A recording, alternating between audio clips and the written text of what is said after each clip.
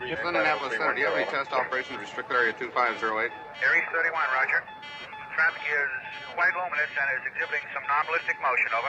Roger, Aries 31. Continue descent at your discretion, over. Okay, Center. The traffic is approaching head-on, ultra bright, and really moving. They're right by us right now. There are 1,000 UFO sightings reported around the world every month. 90% of these sightings can be explained, but 10% cannot. Officially and unofficially, the U.S. military has been investigating UFOs since 1947. Their top secret goal is to find out what's behind these unexplained sightings. The Pentagon classifies them as unusual airborne anomalies, but a better term is X-Files. Join us now as Mac Wanwan and Commander Cobra explore these unsolved cases, UFO incidents that baffle even the U.S. military. This is Mac Maloney's Military X-Files. And now, here's Mac Maloney. Well, good evening, everyone, and welcome to Mac Maloney's Military X-Files show here on the Distant Thunder Radio Network. This is Mac Maloney. Wow, what a show we have for you tonight. But let me first introduce the members of the posse, or the Posse, as the kids say on the streets of Paris. Hey, listen, girls, time to sit down, get your misters, get your fans working overtime, the big box of cleanings, and the big box of wipes. We've graduated up to the top because the very famous one is here. Yeah, you betcha. Hello, Mac. Hello, girls. Hello, everyone. Welcome to the show. It's going to be a good one tonight. I can feel it in my bones. Is that what you can feel? I really do. Okay. I can feel the vibe. You sure? All right. Yep. Good. Yep. Okay. We've officially upped. I'm checking the temperature in the room, and it's oops, what was smoking that? hot. Oh, really? Yeah. Okay. Yeah. Right, good for you. Okay. So Juan, you're dressed kind of conservative tonight. You got the big 6-foot tongue in back of you, but yeah, it's dressed down a little bit. I do. Yeah. I'm all black today. All black. Okay, that's good. So now that we know that, I was just going to say this is the first time that we've actually bumped it up to the extra big box of wipes. Okay, for a long time they were medium size and so on. So I just want to let you know. Well, for a while they were hard to get. So exactly. So now, we've crossed that milestone. Speaking about milestones, up there in the great state of Maine, I don't know what milestones have to do with it, but on a farm, in his compound, formerly his bunker. They know him as Coco on the streets, but we know him as Commander Cobra.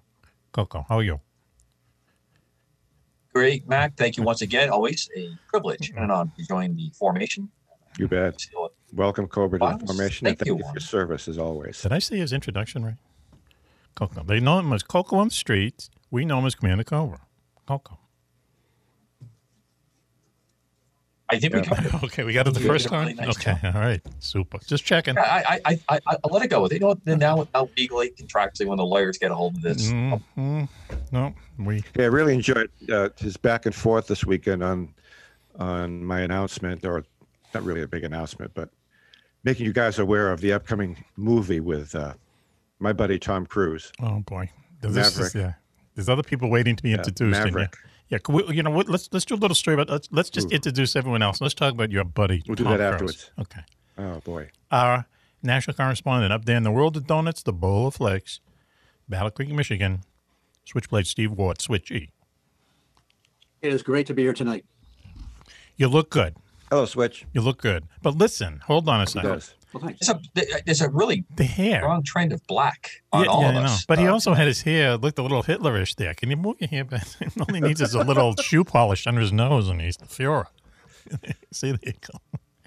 Okay, Switch, everything good with you? He looks fine. What's that in the background? Is good, except my neo-fascist tendencies that I feel all of a sudden. These things come out as it turns out. I'm overcoming them though. Okay, listen. Do you have a need to do watercolors or oils right now? Of buildings.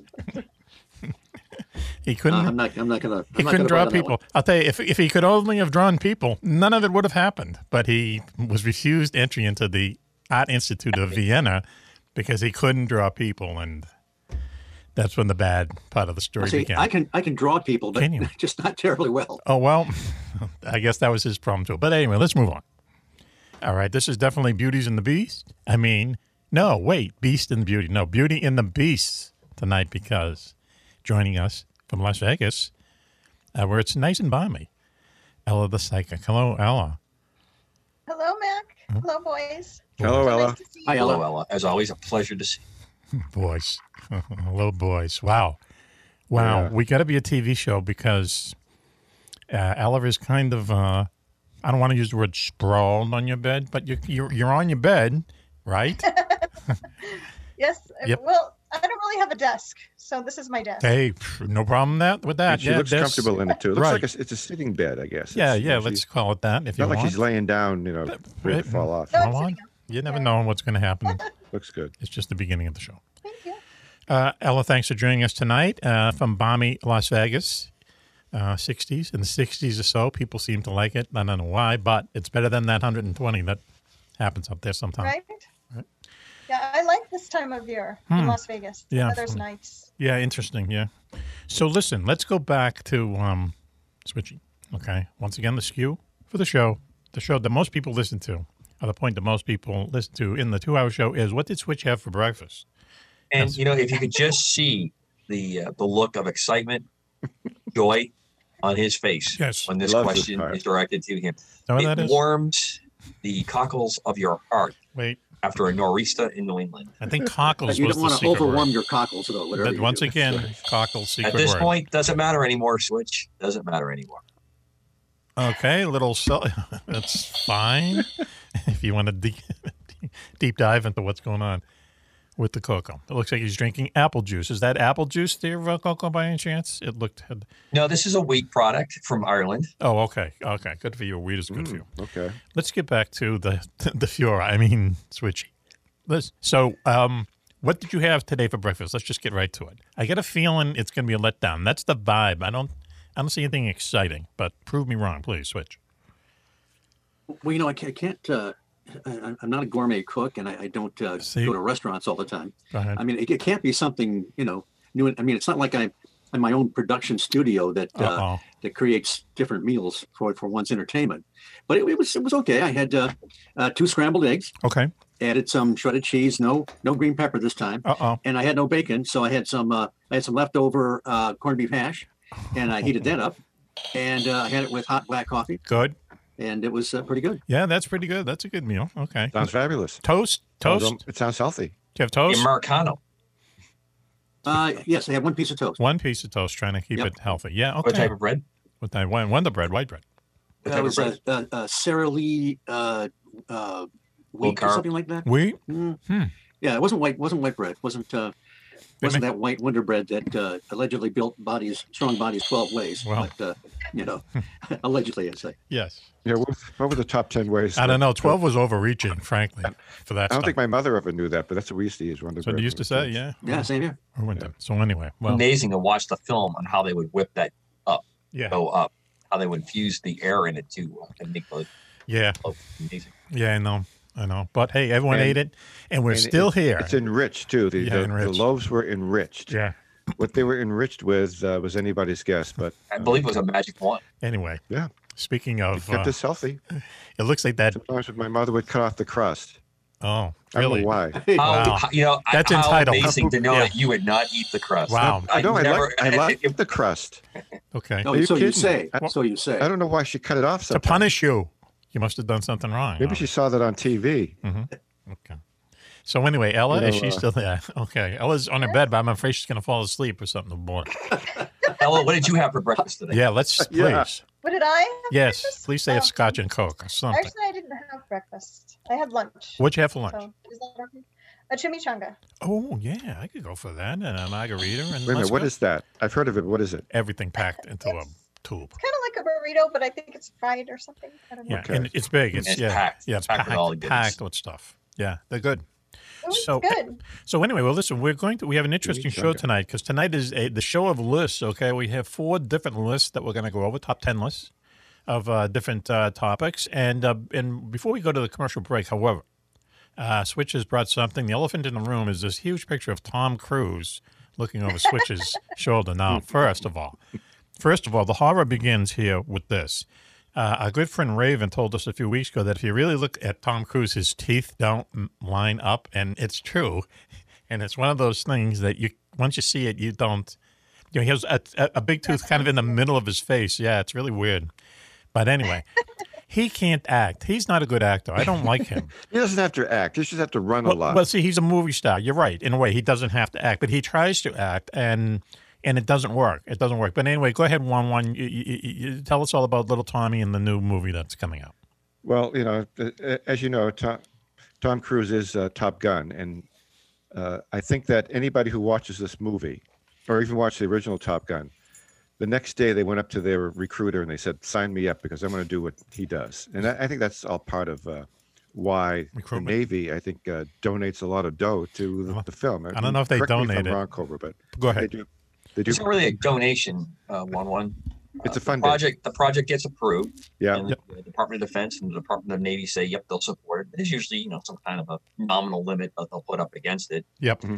And then they'll assign units to it. And as I told you, some of the coolest cats wearing uniforms are the Hollywood liaison guys. That's these guys and gals. That's their job. They're in the respective services. They're very funny.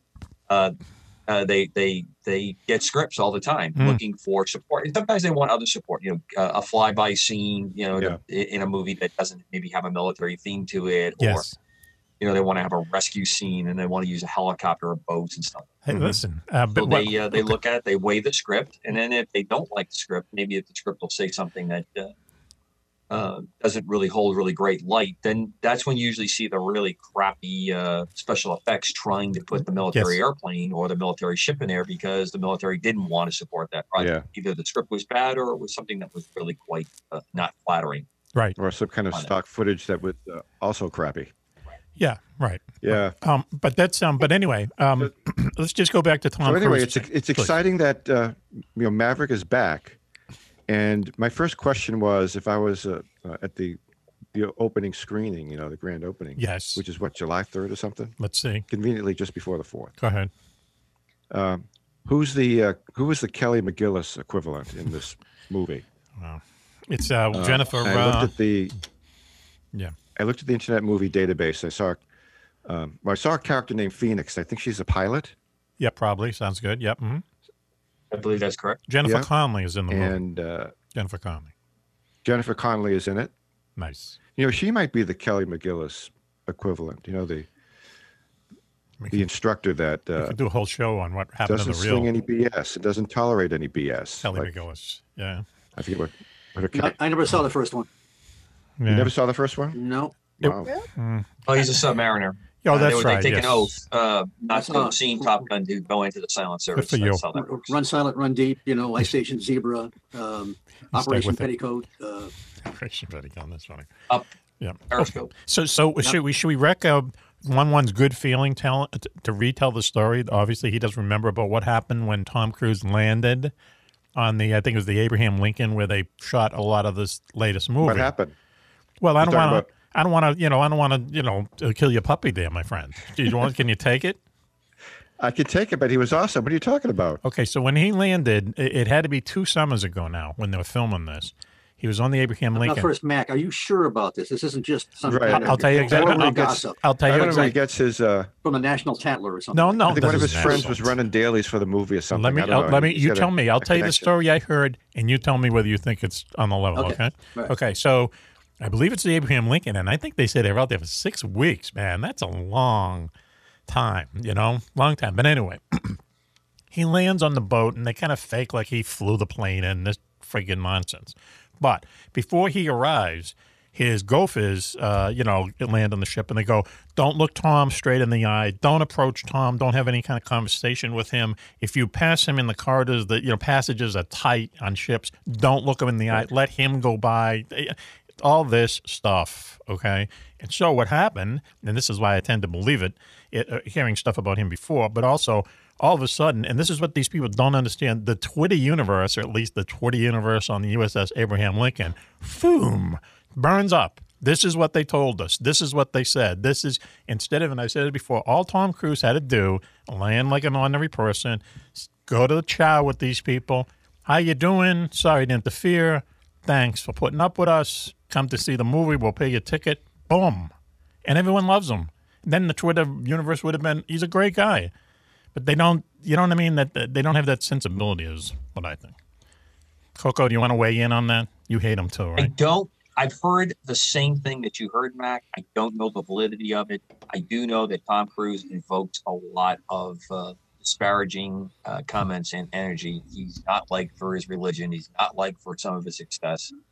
And like many big time movie stars, as you said before, he has certain things that he will not allow. I mean, I remember reading something someplace about he will only be the one in a running scene for some reason, that, he won't have other people running along with him. I don't know. And I've heard crazy stuff all along the way, the little bit that I know of many people in movies, on that. And some that I've met in the past were extremely cool characters. No Ego Vigo Myerson. Oh, yeah. No Ego Vigo. Yeah, a very, very nice man. Yes. You would not know unless you bump up against him and realize that he is that he's done movies, and I thought some really good stuff. Yeah. He kind of disappears into some of his roles. Yeah, Lord of the Rings. Yeah, well, The Road, he was unbelievable on The Road. I mean, that was very few people could have pulled off that book, and very few people could have pulled off that screenplay. Listening to Mac Maloney's back movie to Mr. Cruise. Go ahead. I think it should be a fun go, and started this conversation with this weekend. We had our, as Agent X likes to say, our frat boy emails flying back and forth. Oh, really?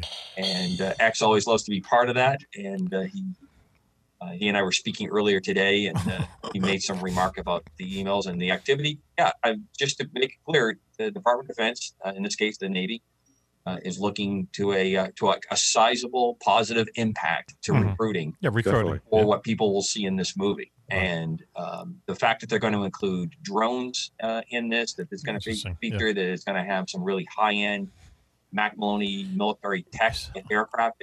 On sale everywhere. High-end aircraft that's involved in this is going to be fun. I think it would be good entertainment. Yeah. I really liked the first Top Gun. The first one was all right. Movie. Yeah. It was.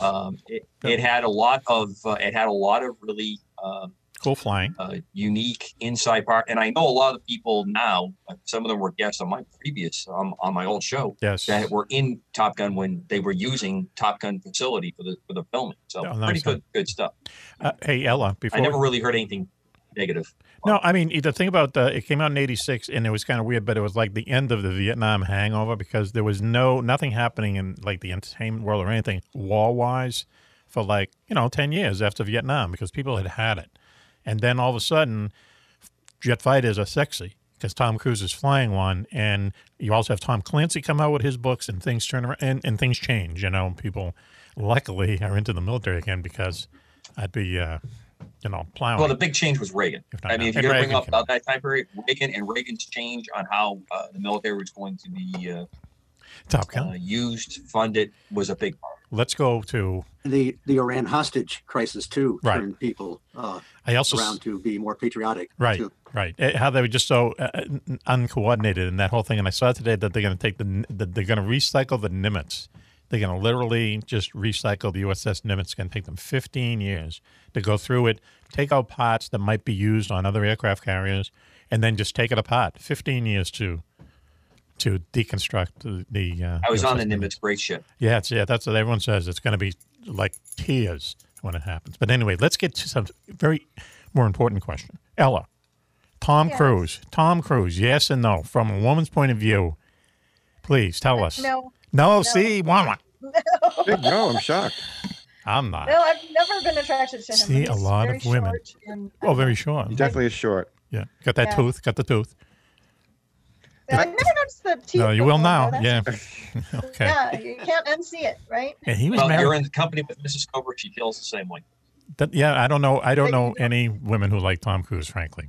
Well, he was actually very good, strangely enough, in the Jack Reacher films, even though physically he did not fit the I thought he did a good job, but you're right. He is not a matchup to the physical description of.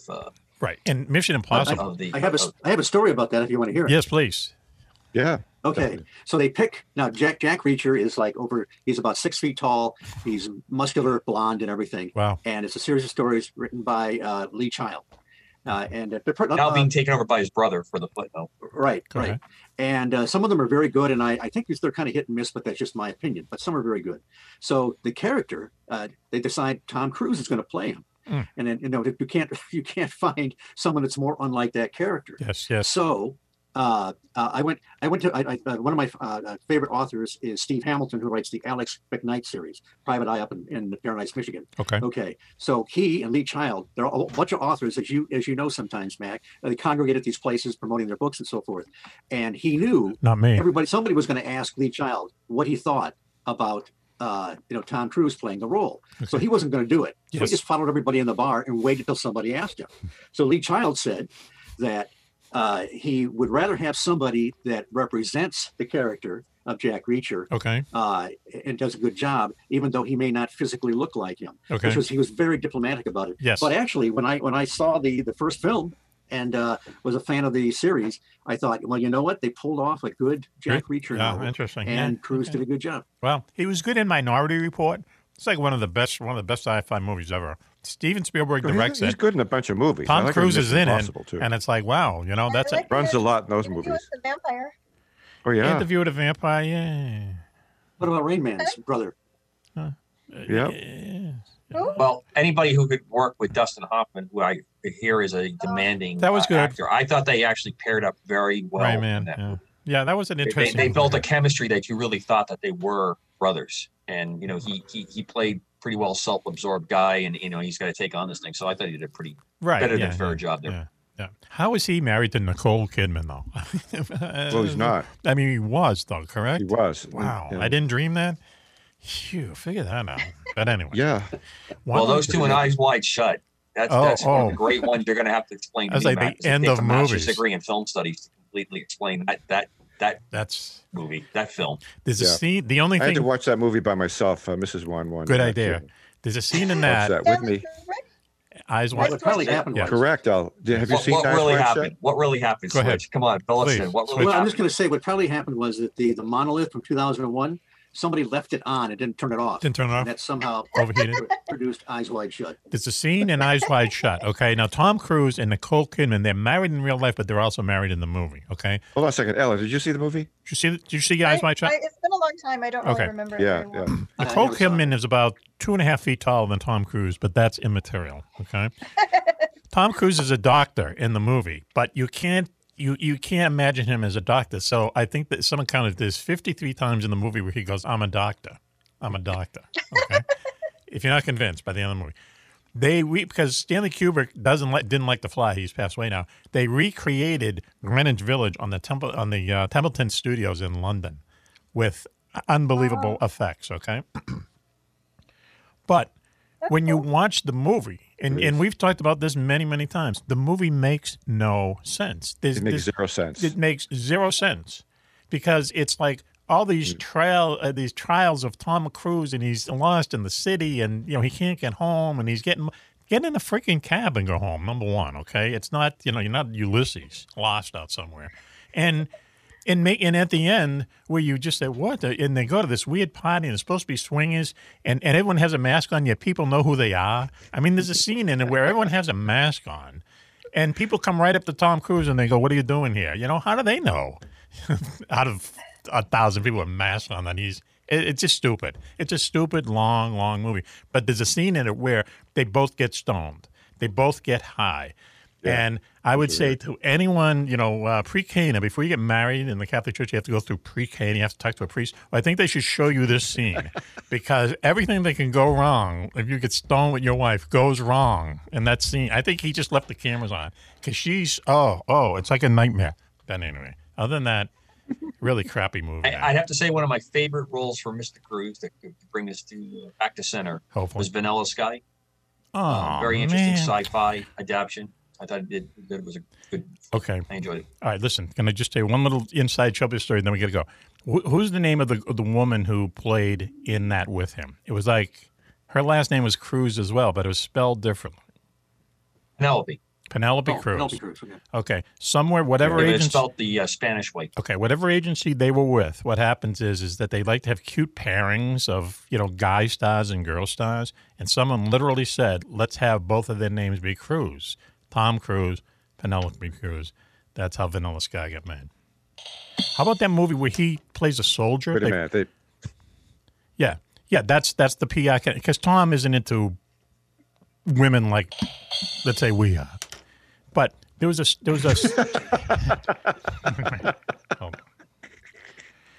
sci-fi movie that he filmed up in Iceland because he went up there, and that's where his other wife kind of took the train out of town. But it's supposed to be a really good movie. It's like about a super soldier. He gets shot, but he comes back to life. And, soldiers come back to life on the battlefield or something. Have you ever heard of that, Cokie? Certainly, that happens all the time. Mm-hmm. You think they're dead, and then all of a sudden. Adrenaline kicks in. Really? Do you see a lot of that down in Newport? Oh, down at the Charlestown maybe. On the streets. The wild streets of Newport. The wild streets of Newport, yes. I was just hoping that my car starts so I can get I don't think we should be making fun because one wants to spend a lot of time in the combat zone. So let's That's right. Let's move it along. Eating hey, pizza. can I throw one last please. admin item in there, Mac? Ella has no idea what is my son's birthday. The night that we're taping is my son's birthday. 29 years old. Wow. Now he's still in the Coast Guard, right? 29.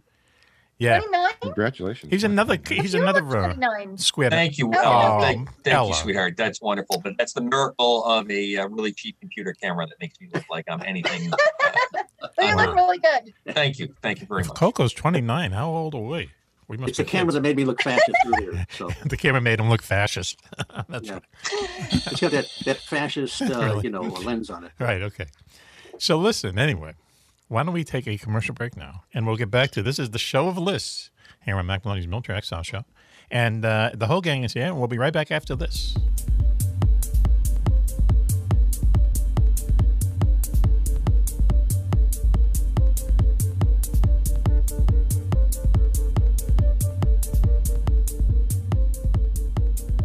Welcome back, everyone, to Mac Maloney's Military Exile Show here on the Distant Thunder Radio Network. This is Mac Maloney. What a show we have for you tonight. It's our show of lists. With us tonight, girls. I hope you've already unpacked your gear. Very famous one is here. Hello, Mac. Hello, girls. Hello, everybody that's listening to the show. Ladies and gentlemen on all ships at sea, welcome to the Mac Maloney's Military X-Files Show. You will love it. You will be impressed. You will be fascinated. You will be amazed at how awesome the show is. Right, Mac? I can't disagree with you. Thank you, Juan. Up there in... it's great. It's fun, too. The great state of Maine in his compound. Commander Cobra. Cece, how are you doing tonight? As always, Mac, an absolute privilege and honor to be part of the great formation of Mac Maloney's Military X-Files. Thank you, Coco. Up there in, in Battle Creek, Michigan. I'm just saying wow because he has an interesting graphic behind him. National correspondent, Switchblade Steve Ward, Switch. It is great to be here, and I am beyond wonderful tonight. Okay. I'm going to tell you what that is behind you. It's called an electroplane, right? I don't know. I just grabbed some weird images of strange planes for the background. It is an in-ground effect airplane. Yeah. How do you say that? Caspian Monster? Yeah, the Caspian Sea Monster. It's basically a flying battleship, but another show. Really? Sweetening up our show, sweetening up our formula. And she just took a swig of something, man. I think it was wine. But laying on her bed with rose-petaled pillows and blankets is our favorite redhead west of the Mississippi, Ella the Psychic. Ella, how are you? Hi, Mac. I'm great. Hello, Ella. Welcome to the show. Thank you, Juan. You're welcome. It's my pleasure to be here. Really? Should we say you're sprawled on the bed? What's the right verb? What's the verb? Reclined. She is reclined like Cleopatra upon. That's right. Upon her. Okay. Upon her. All right. She's luxuriously lounging on the. Lounging. Yeah. All right. I was criticized last time because I said splayed, but that is not proper. And she's living in Las Vegas, which this week a major sporting event will be occurring. Okay, but we're a timeless show, so the money is flowing. He's talking about what sporting event is that? The ping pong championships. The ping pong championship. So listen, this is big money in ping pong. Ella, don't be fooled. Right, take the ping, not the pong. That's what about the Super trick my Bowl? bookie That's told more me. Interesting. There we go. Well, we're a timeless show. Well, to some people, I'd rather ping pong myself. All right, that's the other Tom. That's the other Tom I like. We talked about Tom Cruise, and Tom Brady is my other Tom. He sends me. And I have a third Tom, by the way. Oh, you do? About the third Tom. Tom. Go ahead. What? Tom's of Maine toothpaste is my third Tom that I completely adore. If you get paid for that, there, brother, we have to split it. No, I just Colgate owns Tom's of Maine now. So they do? Sure. For a long time. It's been I sold didn't know that. Yes. Actually, I know Tom. You know Tom. Do you? very closely, but I do. I bet he's a great guy because he does put a lot of time and effort in. He's a rich guy if Colgate owns it, so he must be a great guy as well. So sold off to the conglomerate, huh? Wow, how dare he? It's like what Ben and Jerry's did. What did they do? They sold off to the conglomerate. Ben sold to Jerry? Yeah. Okay. Did they really? Yeah. Is that what they... Hey, listen, I forget the name of the dairy let me tell you company something about Ben and Jerry, okay? I was in your little adopted town of Newport once, and we were walking around down the docks down there. You know, there's an extensive kind of wharfs and piers and stuff. And you're doing the mansion I did walk the mansion and all thing, and then I went down looking for a bar. So there's a Ben and Jerry's out of the middle of nowhere. We go in there, it's packed. And they give, you know, when you, like if you're at a doctor's office and they put 2 little pills in a little plastic cup. It's not even, it's one of those little... Yeah, little. Those little tiny cups. Yeah, like a little bit. It's a sample cup. A sample cup. Yeah. Okay, that was $4.50. Okay. Ben and Jerry. If you did it up in Vermont, it was free, but you had to wait for 2 hours to get your. Oh, there you go. Cup. I'd rather pay the money. So anyway, Ben and Jerry's. Okay, I love Ben, but I hate Jerry. So look at. So what we're going to do is this is the show of Liz, and we're going to go. Coco has put together a list of weird airplanes, too weird to make it World War I. Is that right, Coco? Is that how you would World say? War II test airplanes. World War II test airplanes. Okay, so Ella has the list. So why don't we go to Ella, please? Top 10 weird airplanes, too weird to make it into World War II. Experimental airplanes, For please. World War II. Number 10, please, Ella. Volsky XP-54 Swoosh Goose. The Swoosh Goose, twin boom airplane, was not extremely fast, although it only could do about 380 miles per hour. It had a very unique feature. Its nose would pivot, crank down, so that they could do strafing attacks from a level flight attitude. But the War Department just did not like this airplane, and it went nowhere. To me, not a bad-looking design, and it had 2 37mm cannons, which was a big deal in those days for chewing up the ground targets. That's big, yeah. But it got its name, the Swoosh Goose, from some popular song of the time period. Really? For what it's worth, the Swoosh Goose. Wow. Okay. Yeah. Odd-looking airplane. Number 9, please, Ella. Number 9, Lipp-ish P-13A Das Kohlflieger. Wow, Das Kohlflieger. It's a good thing that we have the in-house Deutsch kind of look going on with the show tonight, with Ella with her blonde hair and switch with Die Führer in residence with a Russian airplane behind it. Jawohl, mein Führer. This airplane looks Braun. like something that you would make like a paper airplane. It was an amazing design. Yeah, funny. Yep. It had a really high tail that the pilot would sit in. But the interesting thing about this airplane, although it was a rocket-style airplane, it ran on coal, and they could never quite get this thing to work out. This was the Germans. I wonder why. Reich was trying to build this towards the middle to the end of the war, and they didn't have access to a lot of petroleum, so that what they were fighting up against was using what they had available, which was coal. And they never really quite got this one into the air. It's a very interesting-looking airplane. Very funny airplane. Yes, right. Funny like Springtime for Hitler fun. There you go. Okay, nothing's funnier than that. Please, number 8, please. Ella, airplanes so weird they couldn't make it into World War II. How's that? Right. Number 8, XP-55 Ascender. Now, this is a favorite of mine. Curtiss Wright, 2 of the fabled early starts in aviation in the United States. Their companies had joined together. This was a pusher-type airplane, swept wing. It had its cannons color in the back and 50 caliber machine guns nestled in the nose. It looks like it should have gone very fast. It just did not seem to ever quite get to where it needed to be. Funny. And it just wasn't well received. I think partially because I just think it was so different and so far out of the standard of what many airplanes of that era looked like. Yeah, right. But it had a very unique look to it. And as I've shared with Mac offline, it looks very similar to the airplane that I have, Velocity. And I think that some of the flight characters are probably very, very similar to it. So this is one of my favorites, though. I really like the Ascender. I kind of like that really unconventional look and that really sweet one. So what do you get technology-wise out of having the pusher propeller? The propeller is in the back, right? Yeah, well, a very successful airplane from Britain in World War I had it in the back, and it made it easy to shoot the machine guns. So that's one of the things that they were really concerned about, that you didn't have to sink it through a propeller. Sometimes you would get better performance out of it. When the engine is in the back, there is less drag and less interference with the rest of the fuselage of the airplane, so you get some benefits there.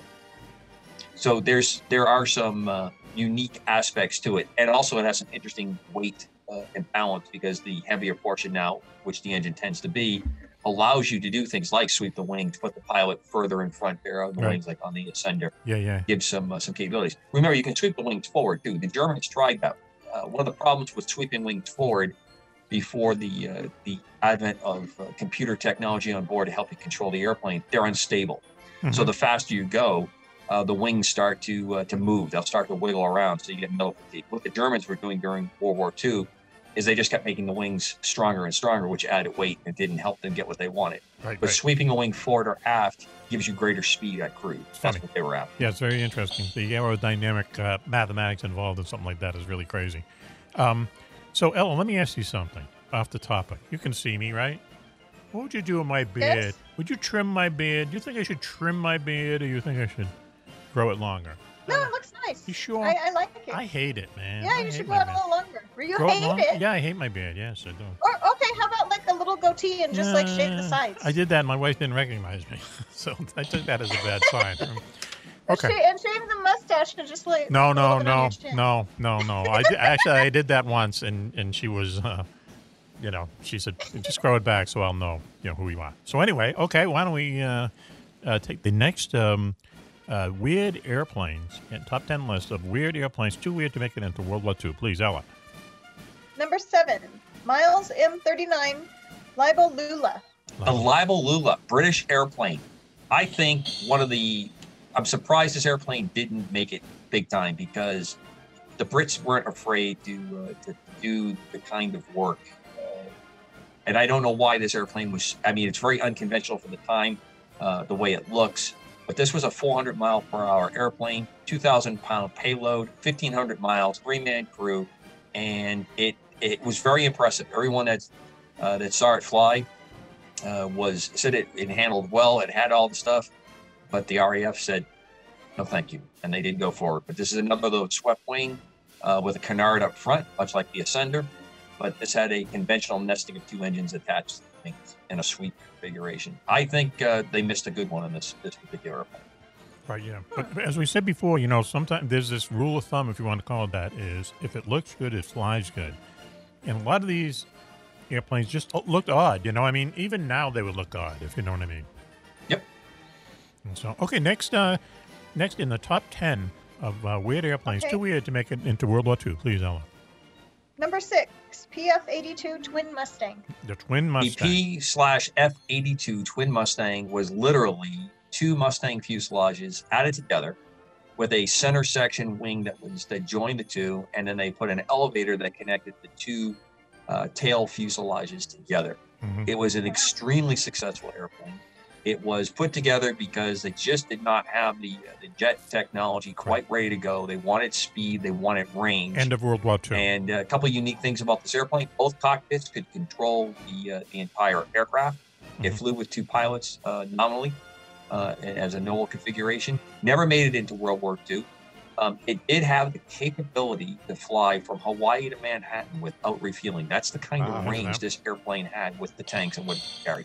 Pretty impressive airplane. If you saw two P-51 Mustangs literally put together. The Germans experimented. Literally put together. That's what it looked like. Okay, and like you said, it is. It's 2 P-51s side by side with a slab wing in the center. And the wing had tons of fuel in it. And the strange thing, they used it in the Korean War, but as they said, it would be 2 pilots. They did. And basically what it was we needed something that would fly over the vast range of the Pacific, something that had the fuel capacity, but not with just 1 pilot. Okay, so because it'd be too taxing on him, so they put 2 Mustangs together. It looks odd.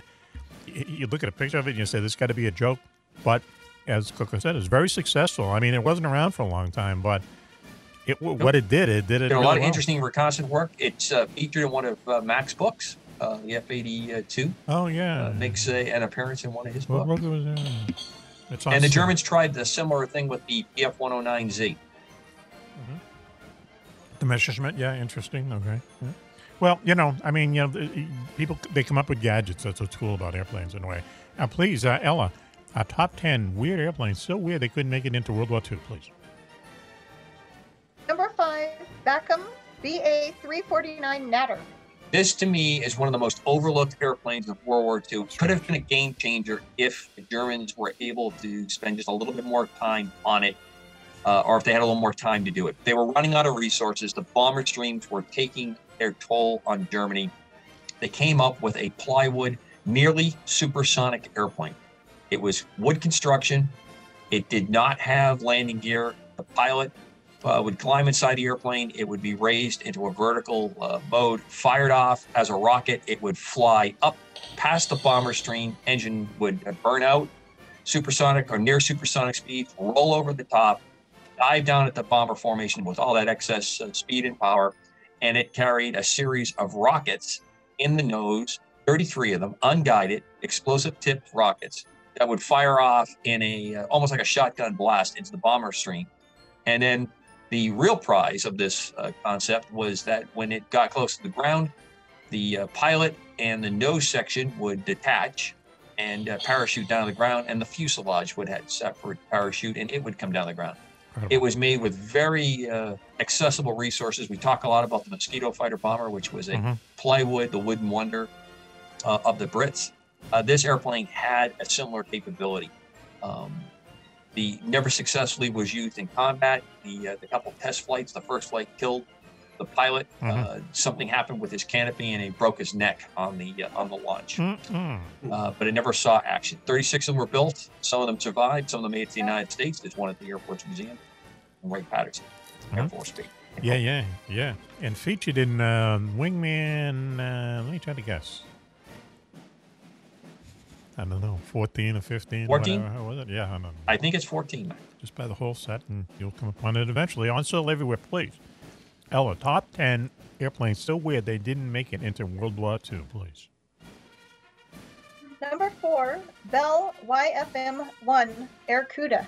The Aircuda. Now, here is a pretty incredible airplane, and you have to love the fact the way Ella threw in the Aircuda name. She was able to pull that off without any hesitation, any tripping up on it. So very proud of you on that one. This was designed in the 30s, didn't get a lot of attention, and then they brought it back on. The idea was to make a bomber destroyer.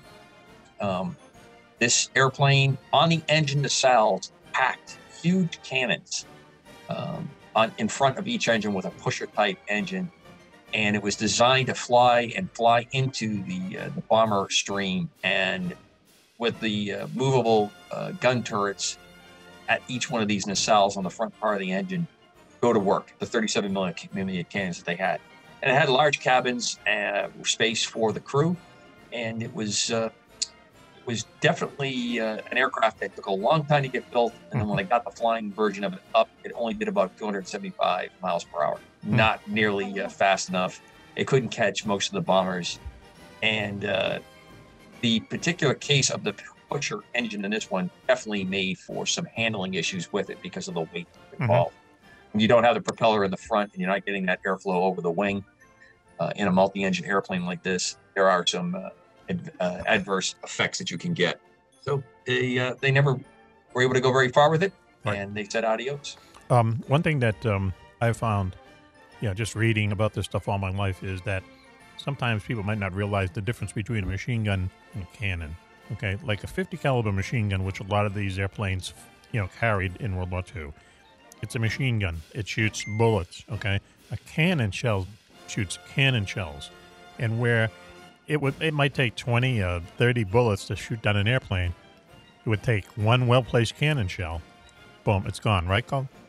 One or two, and you're... Yeah, in general, that is a very true statement, Mac. So what they did on most fighter airplanes, because they were trying to keep the performance of the airplanes up, you can put a 50 caliber machine gun and a series of them buried into the wings, or in the case of a P-38, you can put a cluster of them in the nose of the fuselage, because that was a twin-engined fighter.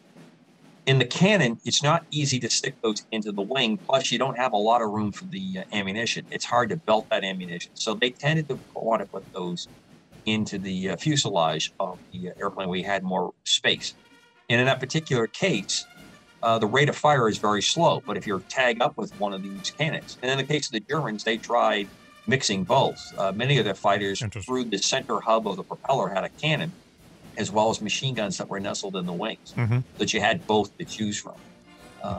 In general, the Allies tended to stay with the machine gun because you could put 4 on each wing, 3 in each wing. And so if you had a jam, you still had a reasonable rate of fire and amount of lead that you could put into the opposing aircraft, as opposed to the...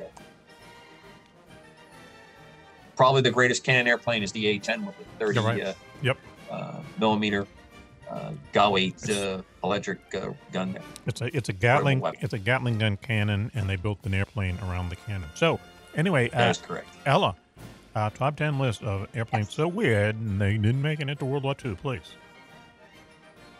Number 3, Bloom and Voss BV-141 side saddle. Bloom and Voss. Very interesting airplane. Very, very unique in its design. The fuselage, a main fuselage that carried the tail or the empennage of the airplane, had the propeller and engine at the end of it. There was a nacelle and a wing that is alongside it that the crew sat in. This was repeated later on in a Rutan design many years later. There's certain efficiencies that was able to get out of it, but there was a terrible problem of a blind spot, because in the crew in the fuselage, looking to the left, the larger fuselage that housed the engine and the main body of the aircraft blocked their view. It is an airplane that had a lot of interest by Ernest Unt, who was the World War I ace, and he was the head of aviation production at the first part of it. The airplane just never really seemed to get past what they wanted to do with it. It could have been a decent tactical reconnaissance airplane. It just didn't carry enough firepower, and I think it just is one that just suffered from not having a design that was going to carry the day. Yeah, just once again, it looked unconventional. Yeah, it looked very, very odd. You just couldn't imagine hundreds of these things being built for some reason. Okay, so well, the problem is that this one was plagued with a bad engine. It just did not have a really good power plant. That was the death knell. That kills a lot of airplanes. They'll design this kind of cool airplane, and it turns out to be underpowered. And they have to kind of start from scratch. Or they were promised an engine. They promised a certain engine, and that engine can't be made. Right. Yes. Or it's not. It's behind in production, or it goes to another airplane. That happens a lot in World War II, where there's only so many engines, and they go to a different manufacturer because they have better connections to get them. Yeah, right. Yeah, wow. Okay, our top 10 list of airplanes so weird they couldn't make it into World War II. Please, Eller. This one I like the name. Number 2, XP-67 Moonbat. Moonbat. McDonnell aircraft. This is one of my favorites as well, Ella. The idea behind this airplane was that they wanted to make it very aerodynamically efficient. They really wanted to smooth out every possible joining angle on the airplane, especially on the leading edges of the airplane. It very futuristic look to it. It really looks like an airplane that you just scream through the air when it's flying. And it's supposed to be really agile. It just has everything there. But it just made about 400 miles per hour. This is late 44. Jet aircraft are starting to come online. And it did not really have great handling. It didn't provide the kind of maneuverability that it just looks like it should have had or what it was projected to have. It did carry 6 37mm cannons, which would have been a very, very impressive ground attack machine. And sadly, the only working model of this aircraft was lost in an accident, claiming the test pilot's life. Bummer. And it was pretty quickly abandoned. There was just too many things that were coming on around it. Right. Yeah. I think if this airplane was on the drawing boards 5 years earlier, it probably would have gone into production. You probably would have seen it, and it probably would have made a mark. Because it had, I think, early on, anything that was making 400 miles per hour would have caught the attention. Right. Towards the end of World War II, the end of World wasn't going to get the attention. The end of World War II was a very odd, kind of turning point for aviation's history, is because you had all these very superior, top-notch propeller planes, which you almost push them to the limit. And the P-47 Thunderbolt, which was basically an engine with wings on it, that would approach very, very high speeds. Right. But then you had jets coming in that were, in their infancy, let's say. So you had this new kind of technology that's taking baby steps, while you have a technology, that's matured, that is just doing top-notch stuff. The P-51 Mustang is probably one of the most beautiful airplanes ever built, but it was one of the last propeller airplanes. So, Mac, an interesting thing that you're linking up to as well is so much money was dumped into military technology in World War II. It's exponential, the explosion, and in every possible area that you can think of. Munitions, ships, things like plastics, synthetic rubbers. I mean, everything blew out in every possible direction. Yes. And there was enough money that if you could experiment and get people's attention, unique problems were being solved with very, very strange entries to answer the question, this particular thing that the military wanted to do. Mm-hmm. But I also think that at some point in the late *44, I think everyone started to realize this thing is won. I think people knew that, and they started to plan for what was coming next. Right, exactly. Who's going to survive? Who's going to join up? Who's going to combine companies? What's going to happen post World War II? I think there was a huge undercurrent that was going on with this, and this next airplane, I think, is a pretty good example. So, Ella, number one on our list of top 10 airplanes so weird they couldn't get into World War II. Say it, Ella. Number one, V-173 Flying Pancake. Flying Pancakes, man. Sometimes called the Round, this is a twin-engine airplane. It specifically was designed to try to figure out a way to get an airplane off in very, very short takeoff distance, and same thing, land in a very short distance. The thought was, if they could get this to take off from a short distance, primarily looking at possibly a ship, but have good speed when they got to altitude. This airplane looks very much like a Frisbee with kind of a flat in front end to it. It was able to land and take off in extremely small spaces. One of the pilots that flew this and said that it had extremely good slow speed handling capabilities was test pilot Charles Lindbergh of solo crossing the Atlantic in 1927. Yeah, there it is. This airplane caught a lot of attention, and it also generated a lot of UFO or flying saucer activity because of its very shape. It never really got past the demonstration phase as an airplane. It had some very strange failures towards the end of the program, but the airplane and those that flew it said it was an incredible airplane and had a lot of potential. Well, if you look at and I think some of its capabilities made their way into other airplanes. But this one has always been one of my favorites. I would have liked to have seen this flown, and it looks like it has. I've seen some home-built airplanes that have been based on this. And pretty interesting capability. See, that's one thing too to keep in mind is that when they spend a lot of money on some kind of a prototype that goes nowhere, there's a good chance that a lot of the technology that was developed for that will just move on to another plane and accumulate into something that's even better. But if I could just describe it, even though we're on the radio, if you can imagine like a really kind of floppy, irregular pancake with two spikes coming out of its ends, which have huge propellers on them, and then it has these long, kind of awkward-looking small landing gear, and then the cockpit is like right up on the edge of the pancake. So where does the syrup go, Switchy? Where do you put the fake butter? I'll go to you. Between the rudder, sir. The right switch? Okay, right. There it is. Okay, well, yeah, okay. Good for you. Switchy, nonverbal communication. Okay, that's good. Well, thank you very much, Coco. Let's give Coco a round of applause, please. Please, everyone. 1850 if I have to put it in. Coco, okay. We'll call that a dribble of applause. Thank you, Coco. And why don't we take a commercial break now? And we'll be right back after this. You're listening to Mac Maloney's Military Exile Show here on the Distant Thunder Radio Network. Stay tuned. We'll be right back after this. It's the Show of Lists. Stay tuned.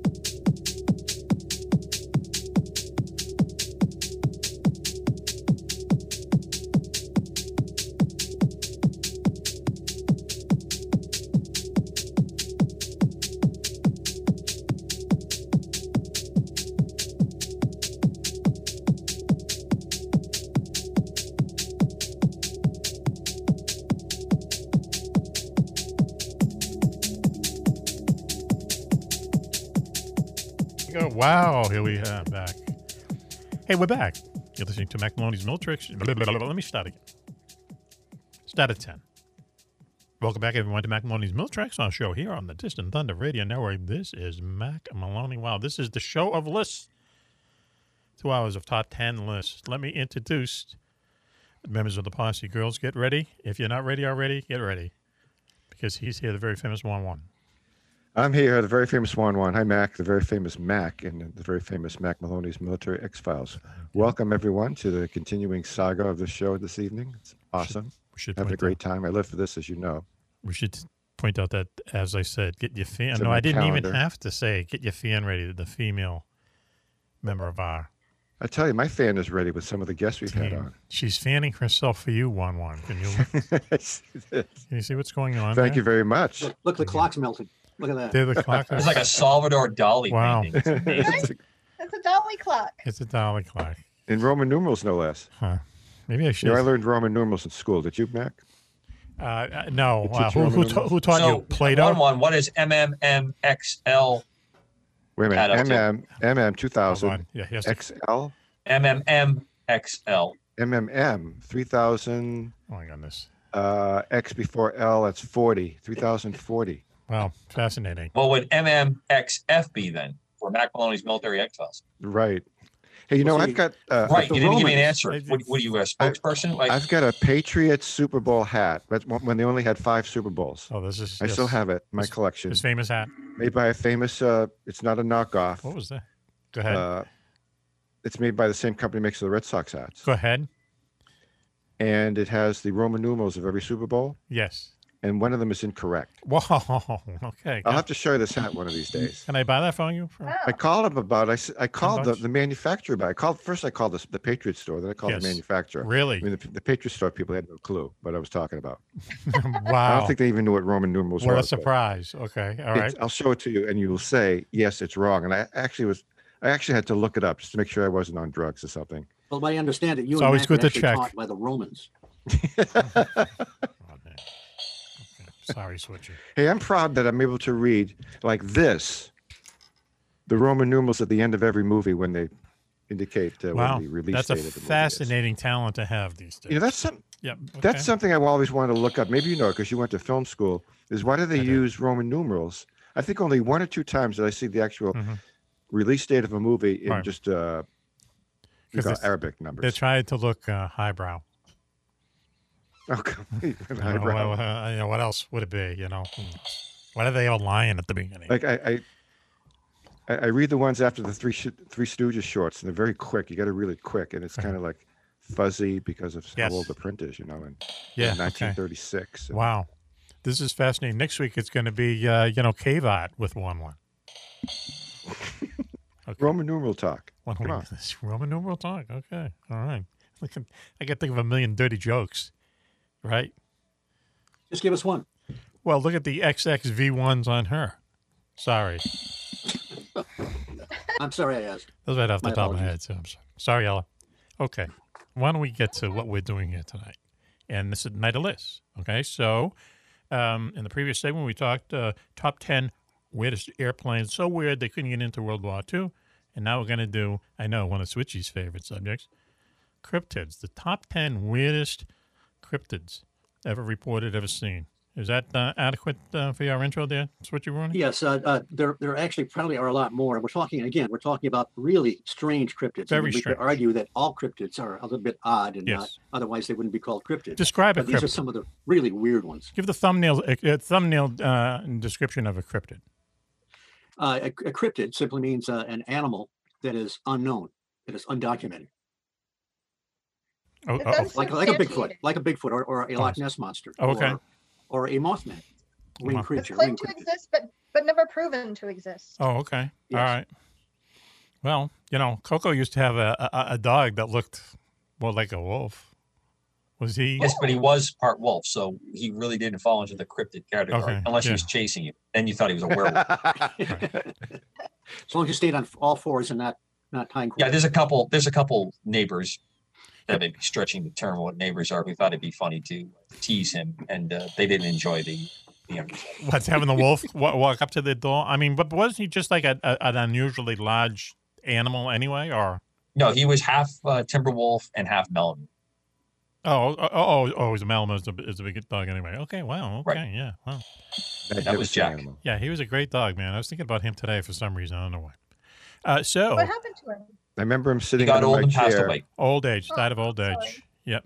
Jack was sitting under my chair throughout almost the entire afternoon at one of Cobra's galas up at his Soirees, yes, Soirees. one of the soirees. He bonded with Jack. Yep, Yeah. I remember that. Okay. Aw. He met me at the gate, Yes. questioned my credentials, checked my bona fides with Sniffed him. his teeth, and then when Cobra came around the corner and said, "Hey, Juan," blah blah blah, then Jack knew that I was okay and escorted me into the property. Okay, right. And after that, we were best buds. Because you were feeding him. You were feeding him lamb chops. I was one not at a feeding time. him No, okay. people food. No, Right. it was not. Okay, all right. Maybe That's he your expected story. it, but I don't think he was. He wasn't begging for food or Stick anything. He to was just hanging out with me. Maybe he was checking me out at first, make sure I didn't indicate I was there for any kind of foul play or anything. Oh, But, okay. All right. I thought you really were going to hung say out as a with me, partner. really. He was checking you out as a partner. I will say this, that all the dogs that are here, especially the male dogs, Yes. nobody gets between them and Mrs. Cobra. She has the Yeah, ability remember to that. Right. get their complete loyalty. Absolutely amazing. Right. Mhm. Yes. And Ella, you saw a picture of Bear. Bear is in that picture I sent you with the pig Zeppelin. So, He's beautiful. Okay, wow. That's what's going on up at Coco's Farm. So anyway, listen, Switchy. Ella, Okay. when you come up here, you got to check out his compound. Slap yourself That would be wonderful. awake there, Switch. Okay, so we're going to do the top 10 odd cryptids. Odd cryptids, right? Thought we'd done it already. Didn't we? Okay. Yes.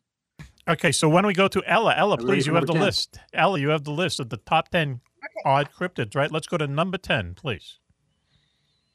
Number 10, the Spectre of Winterfold. The Spectre. Yes. The Spectre of Winterfold. November 12th, 1967. Woking, Surrey, England. Philip Freeman and Angela Carter. They're driving along in his Triumph convertible with the top up, fortunately. And there's a light drizzle. And so they've just started up, so the engine really isn't warm enough. And the windshield's starting to fog up a bit. So he pulls over to give it some time for the defroster to catch up. And then he steps outside. And then once he gets back in, he looks through the passenger window and sees, well, the first thing that catches him is there's this really, really awful smell, a bad smell. And anybody that looks at these cryptid reports knows that sometimes Bigfoots and sometimes other cryptids do seem to give off a pretty foul odor. Well, as he gets into the car and he looks in the passenger window, he sees something that looks like the size of a head, but there's no features on it. It's featureless. And his girlfriend sees the expression on his face. She turns and looks and freaks out. And it's not very clear what it is, but it's has sort of a head that's featureless. Then there's sort of an arm projection that goes up on one side. Now, as he gets in the car to take off, this thing has moved around to the back of the car, and the bottom of it is kind of almost like a cone or whatever. It looks a little bit like a poor man's Flatwoods monster, but not a complete Flatwoods monster. It has kind of that same strange look. And then that was it. They took off, got the heck out of there. They reported it. They were really freaking out. It seemed like something really happened, but we don't even know what this is. I mean, was it even a creature? Was it robotic? Was it some kind of an apparition? So the Spectre of Winterfold actually is a pretty good name. And how about, let's do number 9 now. Number 9, the Purple Blobs. Ah, yes, the Purple Blobs. John Keel. This is March 31, 1967. This is in the year of the Garuda, when he went down to Point Pleasant, West Virginia, to investigate the Mothman and all the other strange incidents there. At this point in time, he was in what they call the Chief Cornstalk hunting ground. Chief Cornstalk was the Shawnee warrior that was murdered back in the 1700s. He was actually a peacemaker. And some believe that he uttered a curse. They talk about the Chief Cornstalk curse, which actually is nonsense, but that's another story. His name was Chief. So he's in the Chief Cornstalk hunting ground. His name was Chief Cornstalk? What's that? His name was Chief Cornstalk? Chief Cornstalk, yes. That's not a very heroic name. They usually call it like Chief Raging Bull or something, right? Chief Cornstalk. Yeah, you take what you get, I guess. Okay, all right, good. I mean, wisdom from Switchy. Go ahead, please.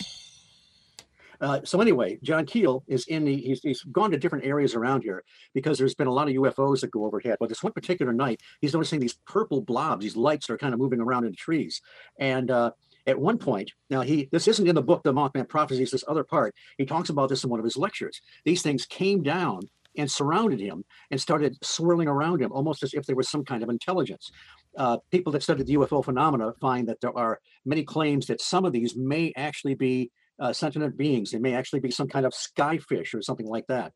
Well, John Keel talked to a farmer the next day because he'd seen kind of in one of the hollers, he'd seen one the whole forest area was glowing purple. So he asked this farmer about it the next day, and he said, well, yes, that happens sometimes, but I stay the hell away from there because one of my dogs went into the forest when it was lit up like that and never came back. So what were they? Were they some kind of intelligent beings or whatever? It was just a very interesting encounter. And now we can go to the next one. In the top 10 weird cryptids. Number 8, please. Sorry. That's okay, Ellen. The Dover Demon. Dover Demon. Yes, the Dover Demon. Yes, in your neck of the woods, you Easterners, Northeasterners. Dover, Massachusetts, April 21st. William Bartlett and a couple of friends, they're driving along, and they're driving along with these old stone walls that you see out there. And they see this thing that first they think is some kind of animal. And as they get a better look at it, it looks a little bit like what has become known as a gray, but not really. It had kind of a big bulbous, almost a figure 8 head, a small little spindly body, and skinny arms and legs. And it could be on, at this point in time, it was on all fours, just slowly crawling along the this old stone wall. Yes. And they reported it, they freaked them out. A couple hours later, you find out there's another guy who they didn't know each other, John Baxter, saw the same creature, apparently, the same description. This was walking on 2 legs and was sort of holding onto a tree for support. Called it kind of monkey-like, but also said it was it had the same kind of strange-looking head. And then that was it. These are a couple of these where a few people see these things and the descriptions match, but that's it. Right. And there wasn't people think, well, maybe alien or whatever, but there were no strange lights seen, and that was that. Like a strange creature, You hear a lot about these things, Yeah. Just you hear a lot about where people will just there'll be few witnesses. Sometimes they're like a one-off cryptid. Right? Yeah, like one-off cryptid. Yeah, that's a good way of putting it. So anyway, top 10 very weird cryptids. Let's go to the next one, please, Ella. Number 7, the Riverside Monster. Yes, the Riverside Monster. Yes, this is also known as the Wetzel encounter. Mr. Wetzel, this is November 8th, 1958, California, near Riverside. The river there has, there's been a lot of rain and it's been overflowing. And he sees this creature, which is about 6 feet tall. It doesn't fit anything. The head is, it's kind of the size of a Bigfoot perhaps, but the head is more like a scarecrow, he said. He said it has scales, but they're not like fish scales. They're kind of like, they look like leaves the way it hugs around the body. There are no ears, no nose that you can see, but it has a beak-like mouth. So this is like a strange, there used to be, when I was a kid, I had something that was called a funny face maker for Popeye, and you could put in different faces to make this match. This is almost like a funny face maker for cryptids, and this is like one of these one-shot deals that nobody else has seen. The eyes were kind of fluorescing; they were like fluorescent. The legs came out of the side of its torso. Yes, and it had long, spindly arms. So. And that was just one of these, and the local newspapers dubbed it the Abominable No Man. Hey, that's not bad.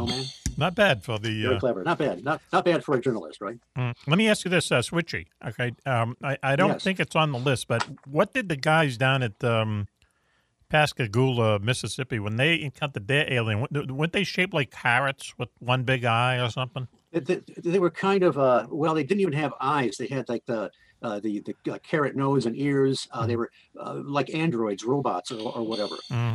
Grayish wrinkled skin. During Charles Hickson, during his regressive hypnosis, one of his sessions, he said something about seeing, he was inside the craft and there was a partition and then there was a window there. He saw figures that looked more human. which is something I didn't know about, but then implying that perhaps if this was a real experience, yes, that these things were androids, robots, or whatever, just sent to retrieve them and to bring them into the craft, and they weren't the actual pilots of that craft. or guys in costumes. I mean, weren't they were literally dressed like big carrots or something, weren't they? I mean, maybe it's just a maybe their gag. uniforms. Yes. Next, this is the top 10 very weird cryptids. Top 10, please, Ella. Next one, please. Next cryptid. Yes. Number 6, the devil monkey. The double. The devil monkey. Now, this thing is seen all over the place, and you have to be careful because some of the features of this thing are, people describe it baboon-like, kangaroo-like, dog-like. It's like it has a combined characteristics of different animals. So they, it's possible that this is not exactly the same creature, but the thing is, it's something or something like it has been seen all over Alaska, Arizona, Georgia, Kentucky, New Hampshire, and even in Mount Vernon, Illinois had a sighting. Sometimes they're seen with shaggy fur, but one of the characteristics is they do walk, but they also can leap or jump. They're about 3 to 4 feet tall, and again, and small pointed ears, like I say, baboon-like body. And oftentimes the face and the nose is more like a canine. In Chester, Pennsylvania, Chester County, Pennsylvania, James McCandle saw something like it, called it half man, half beast, covered with hair, moved by walking or leaping, almost like a kangaroo. Obviously not a kangaroo. Yep. This had large red eyes, which we've heard many times before. So this is just one of these cryptids that we'd like to put names on things. Yes. So it may not be exactly the same thing. And actually, there was a sighting, some weird creatures in November of '66, north of Point Pleasant, when the Mothman stuff was starting. Cecil Lucas, his dogs were alerted. He goes outside and sees 3 strange creatures covered with dark fur. George Dudding, who wrote about the devil monkey, thinks that that might have been devil monkeys. Mary Heyer, who's the lady that worked with John Keel, in her column, she called them man bears. So there you go, another description. But again, people are seeing these odd creatures that don't fit any particular category. I would love. And sometimes they're. Go ahead. I would love to have a baboon-like body. That'd be cool. That'd be cool. Yeah. Okay. You could Sounds swing like from a tree to movie tree. to me. Yeah. On Sci-Fi Channel Saturday night. Behind the scenes in Max. It was an interesting reveal there, Mac. Why? What do you was. think? Putting that down on my notepad Well, for a baboons later are very time of my strong. choosing to bring that back up. And I noticed that Ella put her sunglasses on when you made that remark. Wow. So Is that there's a lot coincidence? happening here. Yeah, a lot of it. It's sort of an undercurrent. Is that what you Okay, mean? let's go down. There's definitely an alternating undercurrent right now. Baboons are very strong, and they're like the kings of the jungle. Unless you run up against a lion or an elephant. Okay. Or a gorilla. Or a gorilla. Okay. All right. No, wait. Hang on a second there, Irish whiskey. So you're saying a baboon and a gorilla would win? Yes, Really? absolutely. You sure? I think so. Wouldn't the baboon Baby. go nuts on Listen, a gorilla? Ella, I have an Andrew Jackson, a dead relative, to give to you to place on the baboon versus gorilla fight. 3 rounds. I say gorilla wins. Thank you, Yeah. Ella. You don't think a baboon would Well, go it's a would- no-brainer. jump around like crazy? Okay. All right. Let's look into it. $20 there, Cece? $20? Uh-oh. Done. That means times He's 100. making his crystal Yeah, ding. that's apple juice. Okay, all right, let's go. All right, let's baboon, gorilla. Let's see what happens. All right, so why don't we go to the next weird cryptid, please? Countdown, top 10. Number 5, Hopkinsville Goblins. Yes, we all know the story about the Kelly Hopkinsville Goblins, August 21st, 1955. Billy Ray goes out, there's a big family gathering, he goes out to get some water at the pump. He sees a oval-shaped object moving across the sky and landing behind the hill. Now, the behavior of these creatures, we may very well be dealing with some kind of alien life form, but other people think that no, it wasn't really, they aren't really ET, they are actually from the Earth. What happens is, he gets somebody to come out with him because nobody's believing what he's seen. Then they see this creature coming out of the woods. It's about 3.5 feet tall, silvery. It's got a big bulbous head, pointed ears, the classic little green man, although they're not necessarily green, huge glowing eyes and very long arms. Yes. And they're besieged by these creatures. They get out their guns and start shooting at these things. They can take the blast full in the chest and just roll away and get up and run away. One of them was coming out of the house, and this thing was on top. They could hear it walking across the tin roof, and it reached down to grab them. So apparently these little guys were not particularly afraid of the residents of Hopkinsville. Mm-hmm. They actually got together in the car, went to report to the sheriff. Sheriff came back, sees the house all shot up, sees they're all freaked out. Dr. Jalen Hynek and Blue Book investigated this, Mm-hmm. and they drew illustrations of the creatures and so forth. It sounded like when their shotgun hit the creature, it sounded like a tin bucket being hit. Uh-huh. And when they came back, and everything was quiet for a while, and then the creatures came back. So we nobody knows what they are. Mm-hmm. It seems like there was a real experience there, but if these are really creatures from another world investigating Earthlings, they went about it a very strange way. I think there was a story that the moment they knew something was up was that they heard their dog scratching at the door to be let in, and they let him in. The dog just like made a beeline for the cellar and hid down there. And the next thing they knew, that's a bad sign. All these creatures, that's one of them. Should go down there with them. There was a documentary made, where they do a reenactment. It's called Monsters of the UFO, and apparently one of the kids he remembered what happened. He reported what happened, and you could see these things through the windows and so forth. He after that incident, he ended up going to church every Sunday for the rest of his life. Well, that would do it. That could possibly do it. Okay. All right. Hey, listen, top 10 very weird cryptids. We're counting them down. Please, Ella. Yes, number 4 is very interesting. Number car engine stopping Bigfoot. The car engine stopping Bigfoot.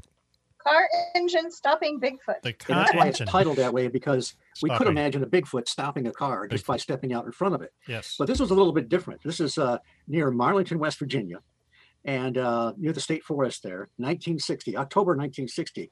A gentleman named W.D. Doc Priestley. He's driving along he'd been on an excursion with his buddies, and they're up in a bus, and he's following behind them. Well, all of a sudden, his car stalls and rolls to a stop. He looks up to his left, and he sees what looks pretty much like a classic Bigfoot. But the thing is that it seems to have some effect on his combustion engine when its hair is standing up on end. And he thinks, what the heck? So his buddies realize, apparently, that he's not behind him. They're up ahead, turning around to come back. Wow. The Bigfoot, or whatever it is, decides to recede into the woods, and then he's able to start his car again. Now, he doesn't tell his buddies at that point what happened because, well, for obvious reasons, probably. Mm-hmm. So he takes off again, starts to get a short distance down the road. The car starts to chug and stall again, and there's sparking underneath the hood. And sure enough, there's the same Bigfoot or his kissing cousin, and standing by the road, hair standing on end. Yes. And apparently having some kind of interaction, like we've heard UFOs and phantom armies and other ghosts and so forth, draining batteries, etc. Right. Something was interacting with the combustion engine of the car and actually burned out his engine. Wow. That's weird, man. Yes. That's really strange. Now, that's a weird Bigfoot. Yeah, right, really. Please, Ella, next in top 10 countdown of very weird cryptids. Okay, number 3, Jeff the Talking Mongoose. The talking mongoose.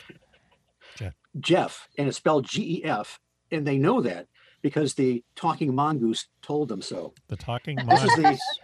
This is the Isle of Man. Back in 1931. Okay. September 1931 is when this thing first shows up.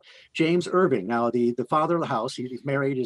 His daughter, Vori, is the young lady that interacts with this thing a good deal. He's an educated man. He's a retired piano salesman. Oh. Who are we talking about, Switch? I'm sorry, I got lost. Are we talking about Mr. Irving, or are we talking about the talking cryptid? Okay, we're talking about... Man. Well, James Irving is an educated man. It's his household. Sorry, I'm just trying to keep. You can't tell the players without the scorecards. Go ahead. Right, okay, no problem. Okay, so he at one point in mid-September, he sees this weasel-like animal and around the house, and it's making weird noises like dog and cat noises. Okay. And he finds out that it will mimic any other noises. You make any other like animal noises or whatever, it would mimic it. So he it gets into the house. They can hear scratching in the house, so they're assuming it's in there. Yes. And it's almost like it's trying to learn speech. They hear it making this gurgling noise or whatever, and eventually they start hearing it talking in a high-pitched voice. Now they don't always see it. Sometimes they're just hearing a voice, kind of like a poltergeist situation. But this thing, it's a really long, involved story. This thing has conversations with them. It knows other languages. But it's basically a mongoose. It tells them that it had died in India in 1852 in New Delhi. In Delhi, rather, and he was chased and shot by hunters. Yes. So this is a reincarnated cryptid from India. Well, this is on the Great Hindu Wheel. They had psychics and everything come over to check it out. Talking mongoose. A lot of newspaper people, and they would hear the voices, and they thought, well, maybe this girl has been a ventriloquist and can throw her voice and so forth. Yes. But it seemed like there was something really weird going on. Yes. A guy named a psychic named Harry Price wanted to come, but the mongoose didn't want him to come. He said because he was a skeptic. The mongoose is fussy now. This Captain James McDonald in the place, and again, a lot of people would but the mother and father and the girl would actually see it sometimes. Yes. It would eat people food. It's bizarre. Yes. But it got very abusive sometimes. It could swear a blue streak. See? Chef the mongoose. You know what happened? So well, obviously, to get to the Isle of Man, this mongoose was a sailor. We understand sailors can have salty language. You know what happened, though? He got so famous you couldn't look him in the eye, right?